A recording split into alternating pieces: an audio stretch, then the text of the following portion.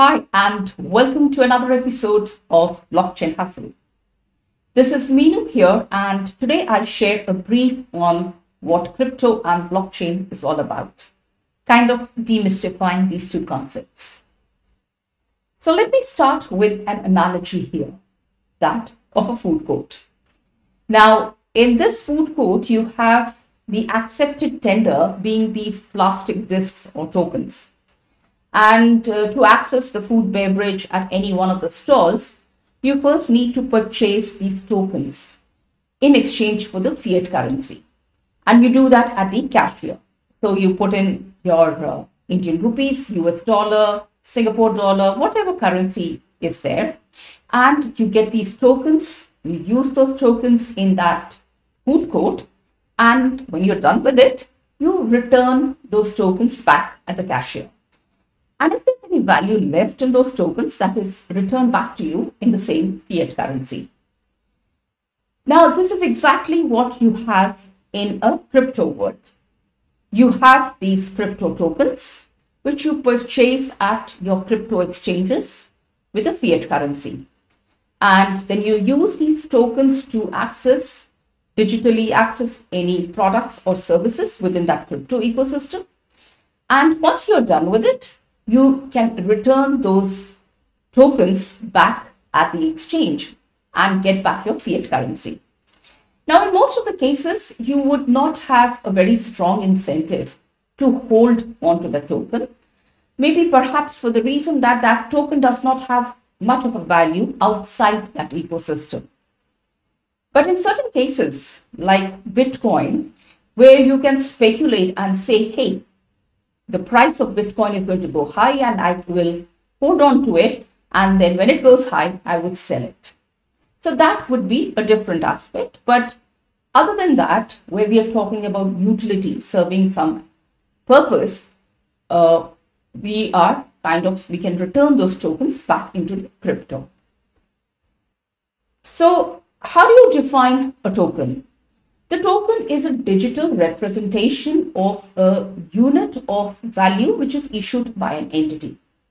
Now, this is very different from the fiat currency, because in the fiat currency, the currency is published, or it is given out, it is controlled by the Reserve Bank or the central bank of that country. But here in the digital world, in the crypto world, there could be several thousands and thousands of these token creators. And when we talk about an entity here, we're talking about these token creators. Now, there are broadly three types of tokens: payment, utility, and an asset token. Now, the payment tokens are very synonymous with the cryptocurrencies. And in most of the cases, they become accepted as your means of payment over a period of time. And a very popular example out here is your Bitcoin. So in the food court example, we were using it as a payment token. The second one is the utility token. And these tokens are used to access some digital product or digital service. And your third one, which is the asset token. Now, these asset tokens, in terms of their economic functions, we can say that they are analogous to your equities, your bonds, derivatives, the financial instruments. And you could also call them as your security tokens. Then we have, the question could come, hey, then is money, or let's say, is crypto the same as money? And before one would comment on it, let's take a very quick look at money. Now, money serves three functions. One, it's a medium of exchange. Something like when we talked about in the food court, that was being used as a medium of exchange. And when we talk about the store of value, that's the second function of money. Now, when we talk about a store of value, we would usually associate it with entities which do not fluctuate too much. So the fiat currencies, they would go up and down, but it's not so much. And we can put them as stores of value. However, when we talk about the crypto tokens, most of them, they're very dynamic in nature. They have volatile pricing. So it is kind of difficult for somebody to put a token, a crypto token, as a store of value. However, if you have to do some transactions through crypto, there are some tokens which are called the stable coins, and they are pegged to some real world assets which are stable. So example is a US dollar, and the stable coin associated with the US dollar is called a USD Tether, USDT. And you could use that for your transactions so that you know what is the value that you're getting. You don't have to keep looking at the exchange and see if it is going to change very dynamically. Then we have that, what about tokens on a blockchain? Now these tokens, they do not have any physical form. They're digital in nature. And these tokens, they are created, stored, and they are managed on a blockchain. They are cryptographically secure on it. And their supply is not determined by any centralized entity, like I mentioned before, not by any central bank of any country. Rather, it is done by the different token creators. So their supply is not centralized, it is decentralized. And when you put these tokens on a blockchain, then that becomes a real game changer. But before we get on to that, let's see what is a blockchain. Now, instead of defining a blockchain, let me give you an analogy. Now, most of us, I'm taking an example here, which a simple transaction which most of us would have gone through in a life, some once or twice or whenever. This is of buying a car. Now, when I want to buy a second-hand car and I want to ascertain what I'm buying, right? I need to know things like, are the tires the original ones, or have they been bought from the original or the branded manufacturer? My car brake linings are fine, they're original. The insurance policies are fine. It has, whether the car has met with an accident, if so, what is the extent, and so forth. So you want to know all the details about the car, what you are buying. Now here you have two options. Either you trust the seller and just take whatever he says, or you have to hunt for the records, and then you have to go through all the records. And this going through the records, etc., hunting the records, is a very messy, it's a very complex process, it's very fragmented. And there are a lot of friction points out here.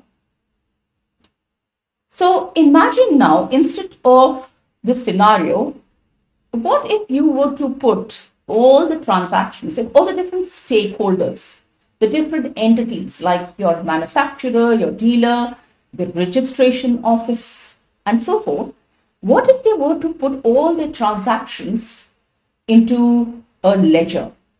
And once they put each transaction onto a ledger, then they get a unique identifier key. And that key acts like a seal. So once I have recorded something onto my ledger, once a transaction has been recorded, I cannot alter it. Nobody can alter it. That becomes immutable. And also these transactions can be all connected together, and even the sequence in which they get connected, that cannot be altered. So the content and the sequence does not get altered. So that big ledger is your blockchain. And all these different transactions, when you club them together, you are getting what we call as blocks, and then these blocks get connected together and they form your blockchain. So that's a simple explanation of a blockchain. Now, what are the advantages? So fine, you have put your records, etc., on a blockchain, but how does it help? Now, in this simple example, you see that in the current world, your records can be tampered. The process is very opaque. There's no transparency. The data is all into silos, and these are not talking to each other. and there are intermediaries, and all this makes the whole process, the whole transaction of buying or selling a car pretty costly in terms of time, in terms of money and other resources.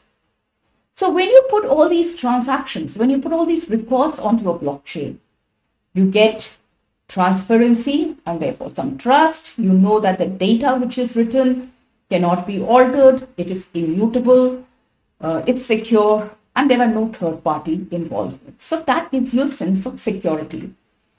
And this would reduce the fraud, the friction points, and it makes it all more time effective, efficient, cost efficient.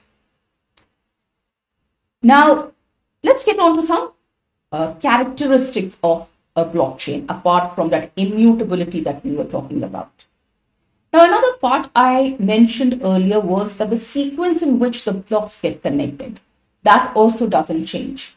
And actually that gives rise to a very key attribute, which is called provenance, which means that I can track the order in which the transactions happen. And there is a transparency and there is an accurate tracking. And it's a feature which is very strongly used in various business applications, like in supply chains and so forth. Okay, that's your provenance feature. Another thing that I wanted to talk about here is your decentralization and the distributed ledger. So let's take an example. So you have A and B, and A wants to purchase some books, let's say from B, using some digital money. And A can say that, hey, look, why can't I make a digital copy of this money? And I get the books from B and I still keep that money with myself. I give one copy to B for the books. And why limit it? Why not do another transaction by using a copy of the same money to C? Unfortunately, money cannot be photocopied. You cannot make multiple copies of your legal tender. And how is that ensured? And that, folks, is where the banks come in. Now, the banks here ensure that when some money is credited to B, it has to be first deducted from A's account. And when it transfers any money to C, again, the same process is done. That is, the money gets deducted from A's account before being credited somewhere else. Now, the bank in this case is maintaining your ledger. It is securing your funds and it is maintaining the ledger. And this bank is trusted by all the entities who are involved in these transactions. But this service, this thing about maintaining your ledger, securing your funds, etc., that doesn't come free. The bank charges money. And of course, there is some transaction time cost which is involved. It is not instantaneously. It takes some time. So, but what if we were to remove the bank, the central entity, from this picture, and we replace it with a blockchain, or let's say a group of people, a crowd of people, and each person in this group has a stake in this entire process. And this group says, hey, I pitch in to maintain this master ledger. Now, because this group has some kind of a stake in this whole system, it would work. It's incentivized to maintain this ledger. And each person in this group, in this crowd, they're called nodes, and each person in this group of users, they have the same copy of the ledger as the other person. So if, let's say, somebody was to tamper one record with one person, then he or she has to do the same changes in the ledgers or in the records of each and every person within this group. And that makes hacking almost impossible. So I talked about nodes. Nodes is actually the computing devices through which this whole network of a blockchain is made. And these are the ones which are maintaining the blockchain network.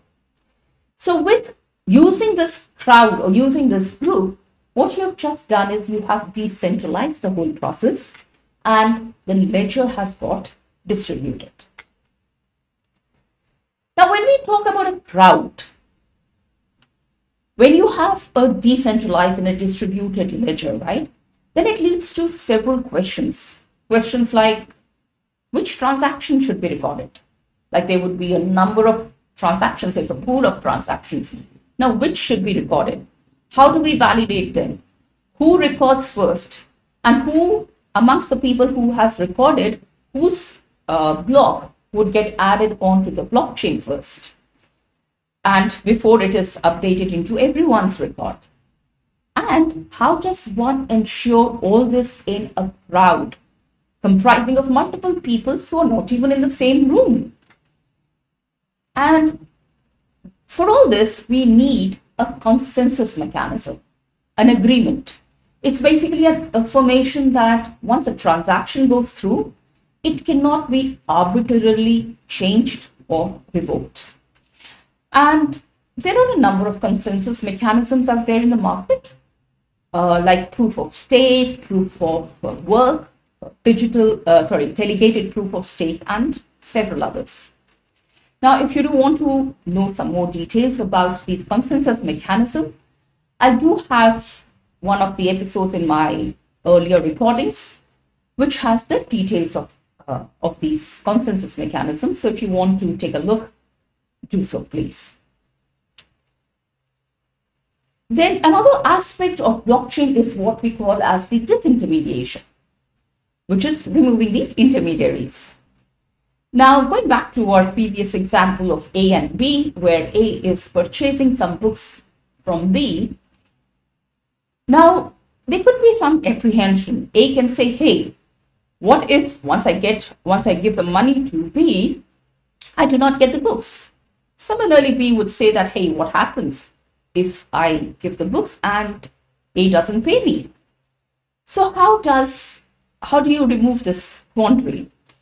So this is again where the banks come into the picture, and they have the escrow facility where A gives his money to bank, puts it into an escrow facility, and then that money would get released to B only when A confirms the receipt of the books in this particular case.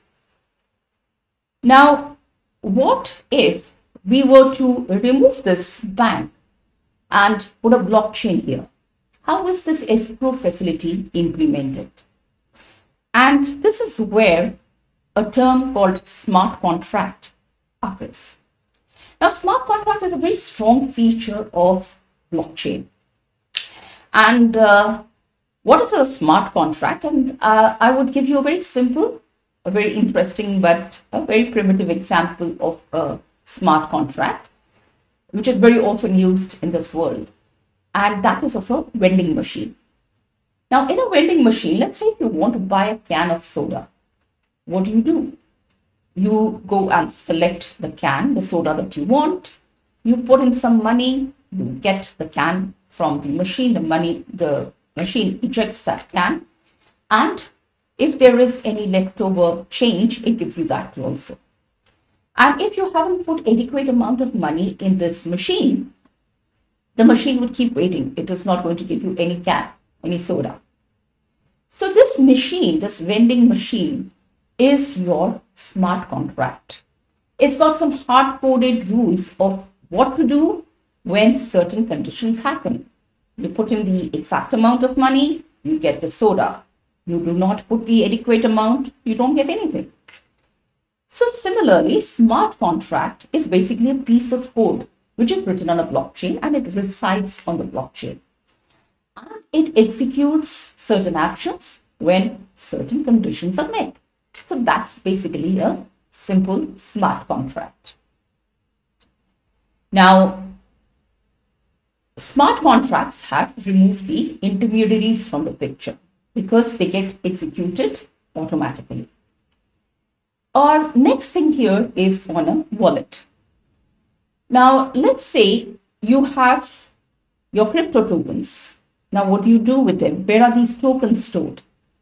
These tokens are stored in what we call as the digital crypto wallets. And there are different types of wallets, but broadly speaking, we put them into two buckets: hardware wallets and your software wallets. In the hardware wallets, the keys which give you access to your digital token, your crypto tokens, the keys are stored in a hardware device like a USB stick or a USB thumb drive. And it's completely offline. And only when you want to do some transaction, you want to access your tokens, then you plug it into your computing device, connect it to the internet, and you do your transactions. But in most of the cases, when you're not interacting, it is offline and therefore it is more secure. And it's also called a cold wallet. The next category of the wallet is called the web wallet, or also called the software wallet. Now, web wallet or the software wallet, to access them, you have to connect to the internet. They always need to be online. And that's one of the reasons why some people talk about they may not be so secure. And you hold your wallet via the exchange account or through a custody wallet. Now, I have used the term wallet because that's the one which is predominantly used in the industry. But the wallet actually does not hold your tokens. It holds the keys to your tokens. And you may say that maybe the keychain term would be more appropriate, but wallet is a term which is used in the industry. Now, there are two types of keys, public and the private. Now, the public key refers to the address on the blockchain where your tokens reside. So, public key is the address, is the key that you give whenever you have to give the address when you have to receive the tokens into your wallet. And the other one is your private key, which is basically a password or a secret phrase. And you cannot afford to lose this private key, because if you lose this key, you lose your tokens and nobody can retrieve it for you. The next one here is your exchanges. Now, exchanges are those forums where you can trade your tokens. So it could be a crypto to another crypto, or a fiat to a crypto, crypto to a fiat, etc. And examples of these exchanges are your Binance, Liquid, FTX, Coinbase, and there are several others. But predominantly, these exchanges are into two categories: centralized and your decentralized. In the centralized exchange, the exchange holds your funds for you and it does your transactions on your behalf. And it is more like your regular equities exchange or your online brokerage firm with its order books. It's simple, easy to use user interface. But because the exchange is holding your funds and it is doing the transactions on your behalf, there could be a counterparty risk and the exchanges may get hacked. In the decentralized exchange, you hold your funds and the transaction happens directly between two users, between the two user wallets. It's a peer-to-peer transactions. But it's a little bit somewhat complex to use, and typically the experienced folks access or use this. And in most of the cases, all these trades, they happen 24/7. So folks, this was a quick primer on the blockchain and crypto. And if you want to understand more, get some more details, or you want to know some more things, please do take a look at my Blockchain Hustle podcast and the YouTube videos. On that channel, I have put in a lot of content. In this, I have just shared a few few links on tokenomics and on some basic concepts, but there is a lot more on that channel. Also shared here is the link to YouTube as well as the podcast, Apple Podcast. So I do hope you have found this quick primer useful and helpful and interesting. And till the next episode, do stay safe Cheers. Thank you.